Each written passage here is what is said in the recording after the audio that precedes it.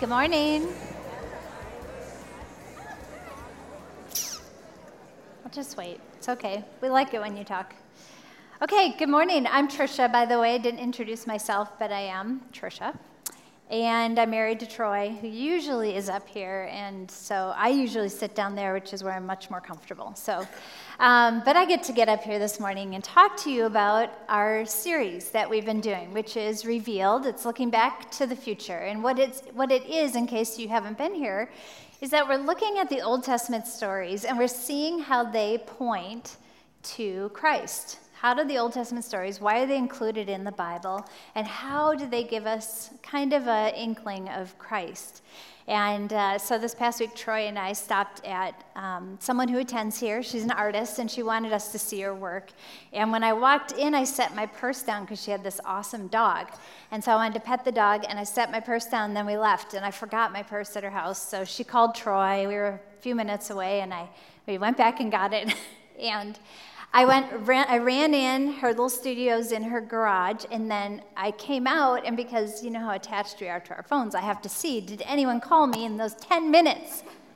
And so I pull my phone out, and I'm doing this, and I'm walking towards the car, and I'm not looking up, and I don't know why I didn't see the stump that was sitting like this far out of the ground, but I hit that thing, and Troy can see me from the car, and I fly forward, and I do, that ugly legs up, my purse, I almost swing out, and you know how you recover and you look back, like she's got a big, huge window that looks out over, and I'm like, did she see that? I was so embarrassed, and I look forward, and Troy's in the car like this. Oh my gosh. And I think of that as a great illustration of how sometimes we read our Old Testament stories and we think, oh, that's a cool story. But we don't look ahead enough. We don't look up and we don't see what is it pointing toward or what is the stump in front of me that I'm going to trip on. And it's so obvious. But we miss it, don't we? So I don't want you to miss what this story this morning is going to point to. So I'm going to ask you a question. What do you love? That's my question this morning. What do you love? So I want you to answer this in this way. Would you say, I love my dog? How many of you would say, I love my dog? Notice Troy's not raising his hand. How many of you would say, I love my cat? There we go. I don't have a cat. We had a cat, but we don't have cats anymore. We did love our cats. Did you raise your hand for that? You didn't. Okay. How many would you say, I love chocolate? Oh, yes. Oh, me too. Okay, how many of you would say you love a really good bag of potato chips? Like really yummy, salty.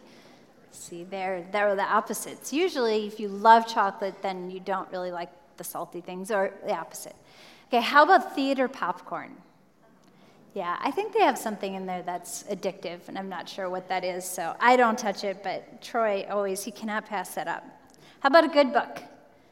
You would say, I love a good book. I love to curl up with a good book. Yep, that's me. If you're not catching on, these are all my favorite things. How about your pillow? Yes. I love my pillow. Okay, you guys are going to totally judge me. I have this pillow I got from before we were married. It was $1. I didn't have any money. And I bought this pillow, and I wash it like a lot in the hot water with bleach and all that. Just, kill all those, I don't know. They say there's bugs in your pillows. I don't know. But I try to kill them off because I cannot give up this pillow. It's lumpy and disgusting, but I love it. I love it. Anyway, don't tell anyone that. Okay, how about tomato basil soup at Chives? If you have not tried that, that's addictive too. Okay. So here's another one. How about your running shoes? I don't like running, so, okay. You're cool. I wish I could do that. I don't like it. How about your garden? No? Oh my gosh, I had a lot of gardeners in the last one. I love my garden. How many of you would say you love Troy? That was a trick question. He wasn't even looking up to see who raised their hands. Okay, the reason why I asked this question is because I think in our culture, it's probably one of the most underestimated and overused word in our culture because we use the same word for theater popcorn as we do our spouses, as we do God, as we do God's love for us. And so you can see how that word gets diminished. It's becomes ordinary. It's not, doesn't have that depth. It isn't extraordinary anymore because we use it for everything. I love this. You have your dramatic friends, that go on Facebook. I love this, and you think, oh gosh, But I do love people like that. We do have a couple drama queens in our house, and I'm one of them. But when I started to study this story that we're going to study this morning, I noticed that there was a different kind of love that described it. And one of the gals Marilyn, a lot of you guys know who Marilyn is, who's on our teaching team, when we came to talk about this story, she said to me, have you ever studied the word hesed? Do you guys know what that means, hesed? It's actually a Hebrew word that's used to describe the love of God, hesed. And then they also said that hesed is a word that describes this book that we're going to study this morning. And I thought, oh my goodness, I really need to look into this and find out what she meant by that because it has so much meaning and so much depth. And hesed is actually, this is one of the, here's the word. So cool.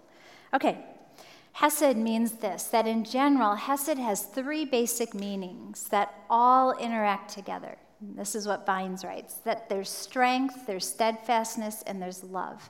And if you try to understand hesed just with one of them, without suggesting all three of them, it loses some of its richness. In other words, if you just try to describe hesed with the word love, and you don't include strength or steadfastness, it just becomes kind of sentimental. It doesn't have that depth. It's just sentimental love, kind of like romance. But if you have hesed with just strength and steadfastness, and you don't include the love part of it, then it just becomes like a contract or an exchange. But there isn't any emotion behind it. So you have to actually have all three. Here's another explanation of hesed. Hesed, that Ralph Davis says, it's not merely love, but it's loyal love. When you use the word loyal in front of it, that brings out a whole new meaning, has all different weight to it when you say loyal. It's not merely kindness, but it's dependable kindness. We all love dependability, don't we? When someone says they're going to do something and they do it, dependable kindness. It's not merely affection, but it's affection that has committed itself. It's hesed love. So when we attach that to God and His love for us, it gives us a whole different depth and richness and meaning. It makes it extraordinary, not just ordinary love like we talked about in the beginning. So love like that is very different. When I read the word loyal, I always think of those loyalty cards that you get. How many of you guys have a lot of loyalty cards? I do. I have a loyalty card for the Piggly Wiggly, which I get asked for every time, and I think it's attached to our old home number, so I have to think about what it is. And then I have loyalty cards for Petco and PetSmart in case I'm near one of those. I have a loyalty card for Vons, which is the grocery store in California, in case I'm there and I need groceries, which has happened. I have one for Elle Nails, Dick's Sporting Goods, DSW. I have a card for now, these aren't credit cards. These are just, hey, you came in and bought something, let's punch the card, right? You guys all have these. I have one for Aerie, one for Vicky's, which, by the way, is Victoria's Secret, but when you have 4 daughters, we shorten that to go to Vicky's. American Eagle, Shopko, Walgreens, CVS, Ace Hardware. How many of you guys have them for all the Starbucks, Kavarna, Luna, La Java? Yeah. My purse, when they ask me, do you have that card? I'm like, I cannot carry all these cards. So that to me is like loyalty. But when God talks about this kind of loyal love, it's different. It looks different. Just bear with me as I read this. John Oswald describes this way, this type of loyalty. He says the word hesed speaks of a completely undeserved kindness and generosity done by a person who is in a position of power. That's very different. Like the other Hebrew words, hesed is not just a feeling, but it has action behind it. There's more to it than just a feeling. There's something that comes up behind it. It's action. It intervenes on behalf of a loved one. It comes to their rescue. Isn't that beautiful? Because hesed is often active, it's translated as mercy or loving kindness, but neither of these words fully convey that hesed acts out of unswerving loyalty, even to the most undeserving. Well, that includes all of us, right? It acts on our behalf. He goes on to describe that hesed is like a mom who spends all day after thankless day, spoon feeding and wiping up after a disabled child. It's as if they cannot do anything for themselves. It's an actionable love. It's something that has motion to it. Hesed is love that can be counted on decade after decade. It's not about the thrill of romance, but the security of faithfulness. Isn't that beautiful? When you think about those things, it changes what your desires are. Then he goes on to say, I wonder if hesed is becoming harder for people to grasp nowadays, because love to us is dating and romance. We're inundated with it, whether it be the movies we watch or the TV shows we watch or the commercials that we see. That all says that love is all about this romantic feeling. It's just a feeling. But we focus on love only on the short term. I think lifelong loyalty is becoming more rare. You think of our families and the broken families that we have, and even in our church here. And it's hard for us to imagine a lifelong loyalty just because we're so surrounded by the complete opposite of it. So it's not surprising that we have a hard time imagining love that never ends. So I'm going to tell you about a story this morning. I'm going to get to that story. And it is the story of Ruth. So it's a very short story. There's 4 chapters in this book. And Ruth is like in the beginning of the Bible. If you guys want to grab a Bible, we'll just pretend we're all in my living room. You can get up when you need to. There's Bibles in the back and grab one. But I'm not going to actually read the story. I'm actually just going to tell the story. I'll grab a couple verses here and there, but you're welcome to open it up and follow along if you'd like to. There's a lot more to the story that I won't be able to hit. So let me introduce you to the characters. We'll bring them up here on stage. The first character is Ruth, well, because the book's written after her, so we'll include her. So she's Ruth. She's actually not an Israelite. She is a Moabite. She's from Moab, so she's a Moabite. That's important, and we'll talk about that in a minute. Then there's Naomi, and she is Ruth's mother-in-law. There's Elimelech. He is Ruth's father-in-law, so Naomi and Elimelech are married, in case you didn't catch that. And then those two have 2 sons. One married Ruth, and the other one married the other daughter, which is Orpah, not Oprah. So Orpah is Ruth's sister-in-law. And then the other character in our story is Boaz, and he is also an Israelite. So he comes into the story a little bit later. So I'm going to tell you about the story here. I'm just going to go through it instead of having you guys read it. So Naomi, Elimelech head out of Bethlehem because there's a big famine, and they take their 2 sons. And they head to Moab. And it's quite a ways away, and they hear that there's food there, so they go there with their family. And when they land there, they're there for a little while, and then right off the bat, you'll read it right at the beginning of the story, that Naomi's husband, Elimelech, dies. He passes away, and she loses her husband. So now she has her 2 sons, and she says to them, we've got to get you married because we want our name to carry on. And so they marry these 2 women, Ruth. That's how Ruth comes onto the stage. And then also Oprah or Orpah. And so those 2 get married, and then those husbands pass away also as well. So now we're left with Naomi, Ruth, and Orpah. And Naomi says, I heard that there's food now back in Bethlehem. I think I'm going to head home. There's really nothing for me here. And she tells the 2 daughters, why don't you guys stay here? Because honestly, the tradition for us would be you would have to wait for me to get married, then have a son, actually I have 2 sons, and then for them to grow up, and then you'd have to marry them and then have a son. And so to wait, that would be ridiculous. So she just says, you should just stay here. I mean, these are your people. Your gods are here. You should stay here. And so Orpah thinks that's a great idea, so she hugs them and kisses them goodbye, and she decides to stay. And then Ruth says to Naomi, no, I think I want to stay with you. And Naomi says, this is foolishness. You should stay here. This is your family. You should stay here. I have nothing for you. I can't promise you that there'll be any food. I don't even know where you would stay. Why don't you stay here? And this is what Ruth says to her. Ruth says, don't urge me to leave you or to turn back from you, because where you go, I will go. And where you stay, I will stay. And your people will be my people, and your God, my God. And where you die, I will die, and there I will be buried. And may the Lord deal with me, be it ever so severely, if even death separates you and I.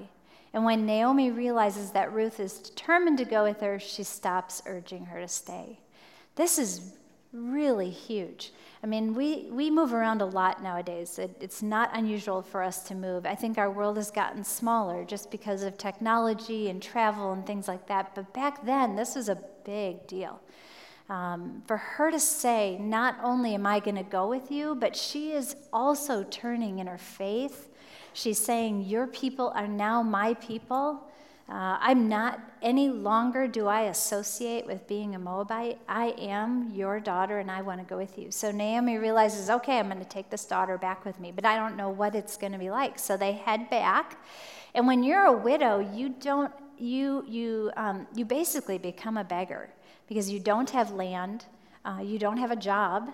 And so you go along and try to find either food or someone that will take care of you. So they head back. They're back in Bethlehem. And when they get to Bethlehem, they settle, and Naomi right away says to Ruth, you have to get out there, and you have to start to glean in a field and get us some food. And so gleaning back then is where they would go behind a farmer and their workers, and the farmer and the workers, it was a common practice for them to leave some grain for women and people that are poor to come along, and then they get to pick. And then behind them is people like Ruth.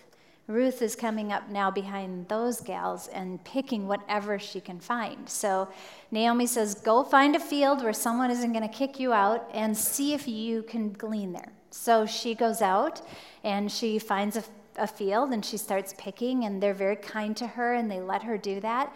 And she's moving along, and then the owner comes along and he sees her from afar, and he asks his worker, who is she and why is she here? And so he notices her. And it's funny, I think to myself instantly, and maybe you do too, that maybe she's beautiful. Maybe she's young and beautiful, and he thinks she's beautiful. But then I think, well, maybe not. Maybe it's that God really actually opens his eyes to see her. And then I mentioned that the last service, and somebody came up to me and said, Tricia, don't you think that possibly, and I think I kind of agree with her, the story is so cool because you know who Boaz's mother is? Her mom is Rahab. I mean, his mom is Rahab, and she was the harlot that helped the Israelites when they came in and hiding them and getting them to come in. And so she has eyes to see things that others don't see. So don't you think she probably raised a son that might have eyes to see the need and the hurt around them? So I thought, wow, that's so cool. Because it's the stump in the middle of the, where I would have tripped right over it and not noticed it. So I thought that was such a cool observation. So he notices her, and he says, who is this woman? And they explain who she is. Well, he goes up to her and says, listen, you pick as much as you need. I want you to be taken care of. And also, when you're thirsty, I actually want you to come and get water from us. And when you're hungry, you can eat with us. That was a big deal back then. That never happened. And so he just showed her great favor. Well, she heads home, and then Naomi says, so what happened? Where did you end up? Whose field did you end up picking in? Because she didn't send her to that field. And this is what Ruth says. Her mother-in-law asked, where did you glean? Where did you work today? Blessed be the man who took notice of you. Then Ruth told her all about, of course, a woman would tell everything, right? All about the man, the one whose place she'd been working. The name of the man I worked with today is Boaz. And she goes on to say, well, the Lord bless him. This man is our close relative. He is one of our guardian redeemers. And another way to say that is he's a kinsman redeemer. And that's so significant. Let me explain to you what a kinsman redeemer is. A kinsman redeemer is when somebody has, like, when they get married, so she married Elimelech. Well, Elimelech had land. And when they left, that land, when he passed away, that land went on to the sons. And when the sons passed away, no one owns that land. So what happens is the family comes around and the next kinsman can become the redeemer. Is that not cool? So what a great word to remember. He becomes the kinsman redeemer. So she says, oh my goodness, you landed in a field of someone that actually is our relative. So she's very excited about it. So she sends Ruth back again. And Ruth continues to work in that field throughout the whole season.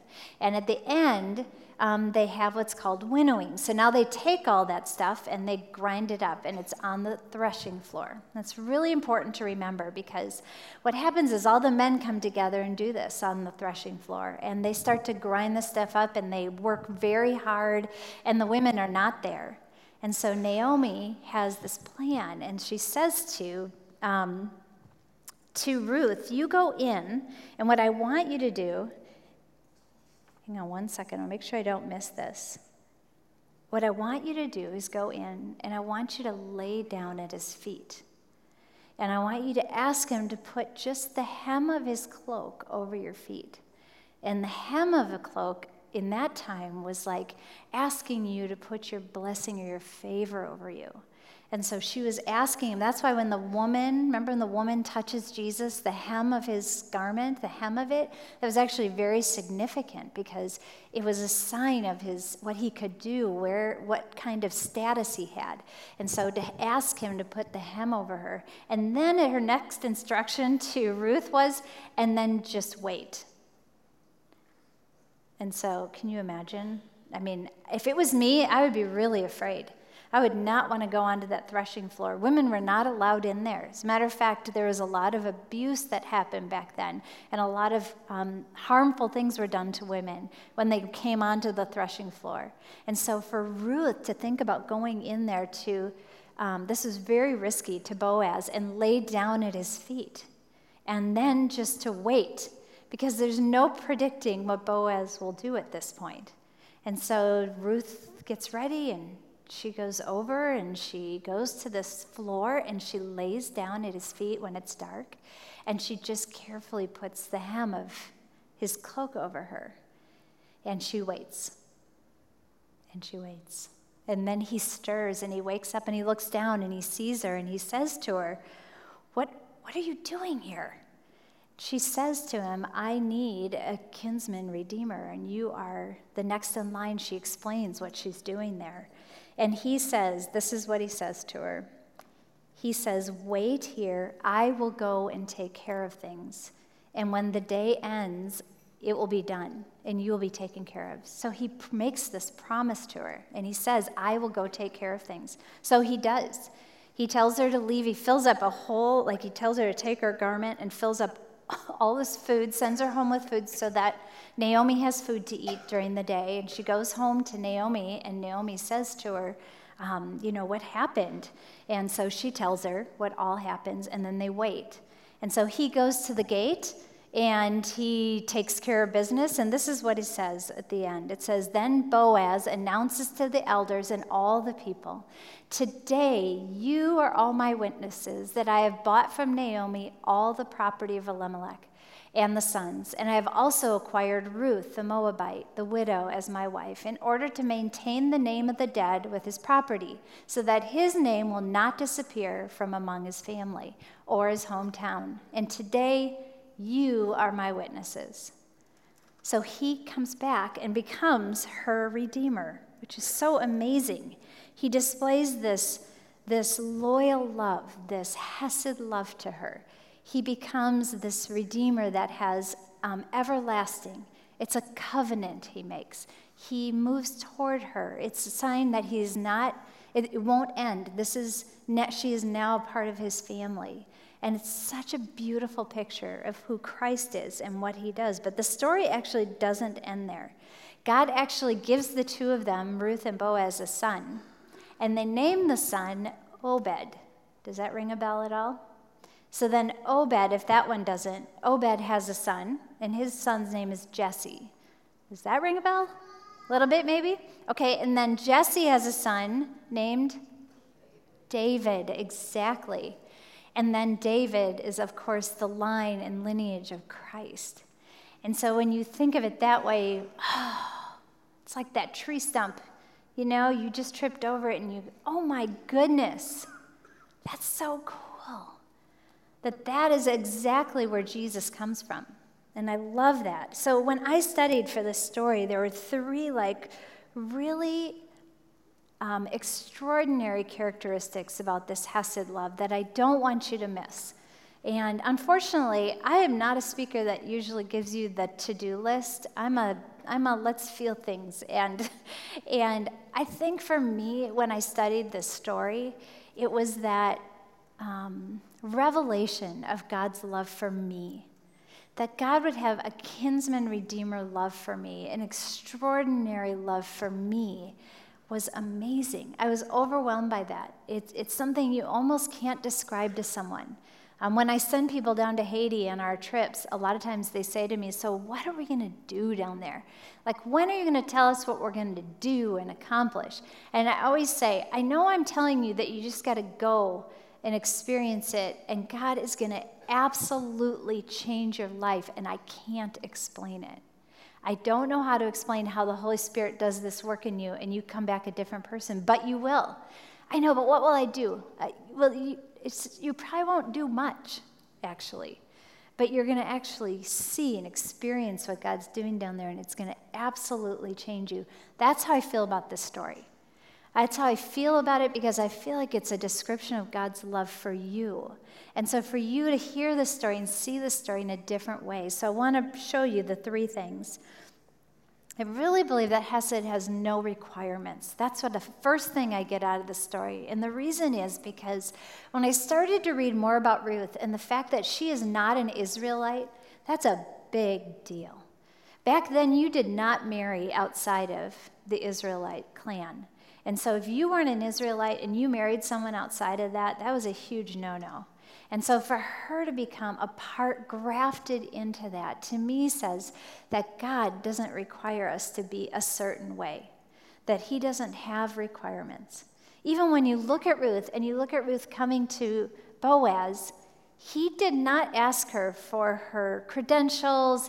He didn't say, have you changed your religion? Are you going to be here for a while? He didn't say that at all. The picture that it gives is that Boaz looks at her and says, you can eat here. I will be your redeemer. He doesn't require anything of her. So when I think about, even, Troy and I dating, when we first started dating, I felt like, well, and probably everyone feels this way, I think. You want to put on your best. You clean up, you put on your nice clothes. You certainly wouldn't go without doing your hair or your makeup, at least for women. Well, maybe men too. I suppose you do your hair too. Troy had it easy. Come on now. Actually, he had a mullet when I first married him. That took work, I'm just saying. Up on the top, party in the back. Okay. But I did. I made sure that I looked good. And by the time we got married, I'd let things slide a little bit. But, it's kind of a little shocker when they see you without your makeup on. But what I love about this is that God says, I'll take you that way. I'll take you exactly that way. You do not have to do anything. I'll take you in your sweatpants. And I'll take you with the addiction you have. And I'll take you with the sins that you deal with every day. And I'll take you with the challenges that come into your life. And I'll take you, I don't care how you look, I'll take you right now. I'll take you right now because you're worth it. That's what I loved about this story. That's what I got out of this story. That was the first one. It says in Romans 5:8, but God demonstrates his own love for us in this way, that while we were still sinners, Christ died for us. While you're a sinner, he died for you. He did not wait for you to figure that out and get it all straightened out and put it aside and make it look pretty. He died for you just the way you are. I love that about this story. The second thing would be that Hesed has absolutely no limits.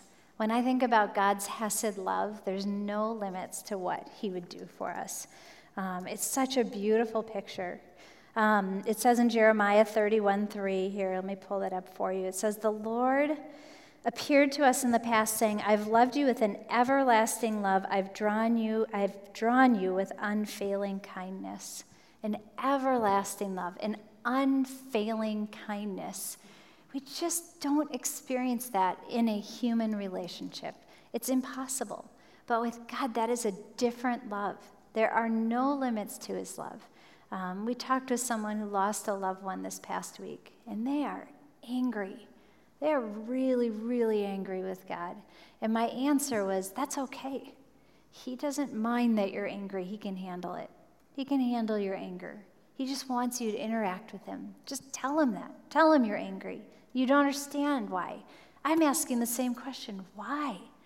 Why? Why did that have to happen? That's okay to ask those questions. To me, that's the no limit. Spurgeon says that when you know the passage is referring to you, it tells you that it's a marvelous loving kindness. It tells you that God's mind is occupied with you. There's a verse in the Bible that says he has your name tattooed on the palm of his hand. Isn't that beautiful? To me, I have a tattoo on my arm that says present, to be present in the moment. Well, I see it all the time, and it reminds me. I think of my name being on his hand. Well, I'm on his mind then, if it's on his hand. If your name is on his hand, you are on his mind. Isn't that amazing when you think about that? And I think what I love, too, about this story, you guys, is that Ruth is just a normal person like you and I. Very, very ordinary. Boaz, a farmer. He's just a farmer. We always think, well, these Bible characters, if they made it in the Bible, they must be pretty amazing people. But he really was just a farmer, and that he extended his hand out to Ruth.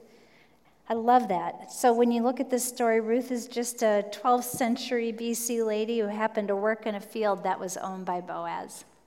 Do you think that was a mistake? I don't think so. I think that's pretty amazing. And then that Boaz would take her as his wife and then have the child that would be the lineage of Christ. I think that's pretty amazing. Alistair Begg puts it this way. It's crazy that God would choose ordinary people to unfold his plan for you and I. We wouldn't probably put together the incarnation of God by picking Joseph and Mary. Extraordinary God would come to ordinary people such as Ruth and Naomi and Boaz and no-name Joseph and Mary to bring God Almighty down to earth. It's unbelievable. It's the very unbelievable nature of God to make it so compellingly believable. It's ordinary, but I'm encouraged because I am ordinary. You are ordinary, yet God sees you and he knows you and your name is written on his hand. There are no limits to his marvelous loving kindness. The last thing would be this. I think God's love, that Hesed love, is not logical. You cannot make sense of it. It says here in Ecclesiastes, Solomon says this, what I determined to load up on wisdom and examine everything taking place on earth, I realize that if you keep your eyes open day and night without even blinking, you'll still never figure out the meaning of what God is doing on this earth. Of course not. How would we figure that out unless it was, Boaz didn't know that he was now walking in this path that God had before him. It says, search as hard as you like, you're not going to make sense of it, no matter how smart you are. You won't get to the bottom of it. And then it says in Philippians, when you experience his love, it says then you'll experience God's peace, which exceeds anything we can understand. Have you ever felt that peace from God that you really cannot explain to someone? It's very difficult to put into words. That is Hesed love. That is God's love towards you. That is a love that's hard to put into words. And I feel like sometimes we take our faith and we take out that love part of it, and it's just the fire insurance, as we call it. I'll make this exchange so that I don't end up in hell. that kind of thing. But I feel like don't take love out of this covenant that God's making with us. So it's not logical. It definitely doesn't have any limits, and there's no requirements to it. So when I try to make sense of it, there's actually quite a bit of mystery to it. But when I think about you guys walking away with this story, I think about challenging you with the idea that in order to understand this, you actually have to put yourself into that vulnerable position that Naomi did. You have to come to Christ at his feet. You have to say, I am willing to go and wait and see what God will do. There has to be that moment, that act. It's got to be a time in your life where you say, am I going to accept this kinsman redeemer? Am I going to allow him to infiltrate my life and take over? Or am I going to hang on to the control and not let him? So my question to you as we finish up this morning is, have you claimed your Redeemer? And I think there's an act to that. I actually think you have to come down onto your knees and curl up at his feet. When we go to communion this morning, there's communion around the room. I think when you go there and pick up that bread and dip it in there and you reflect on it, what I want you to do is take time in your heart to lay down at his feet, to curl up,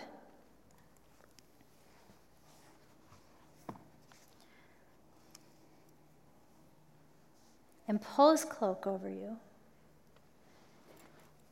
and lay down, and I want you to think, have I actually asked him to be my kinsman redeemer?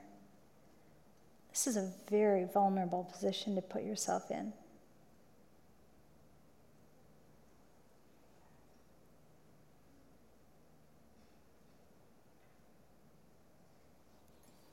Why don't you close your eyes with me?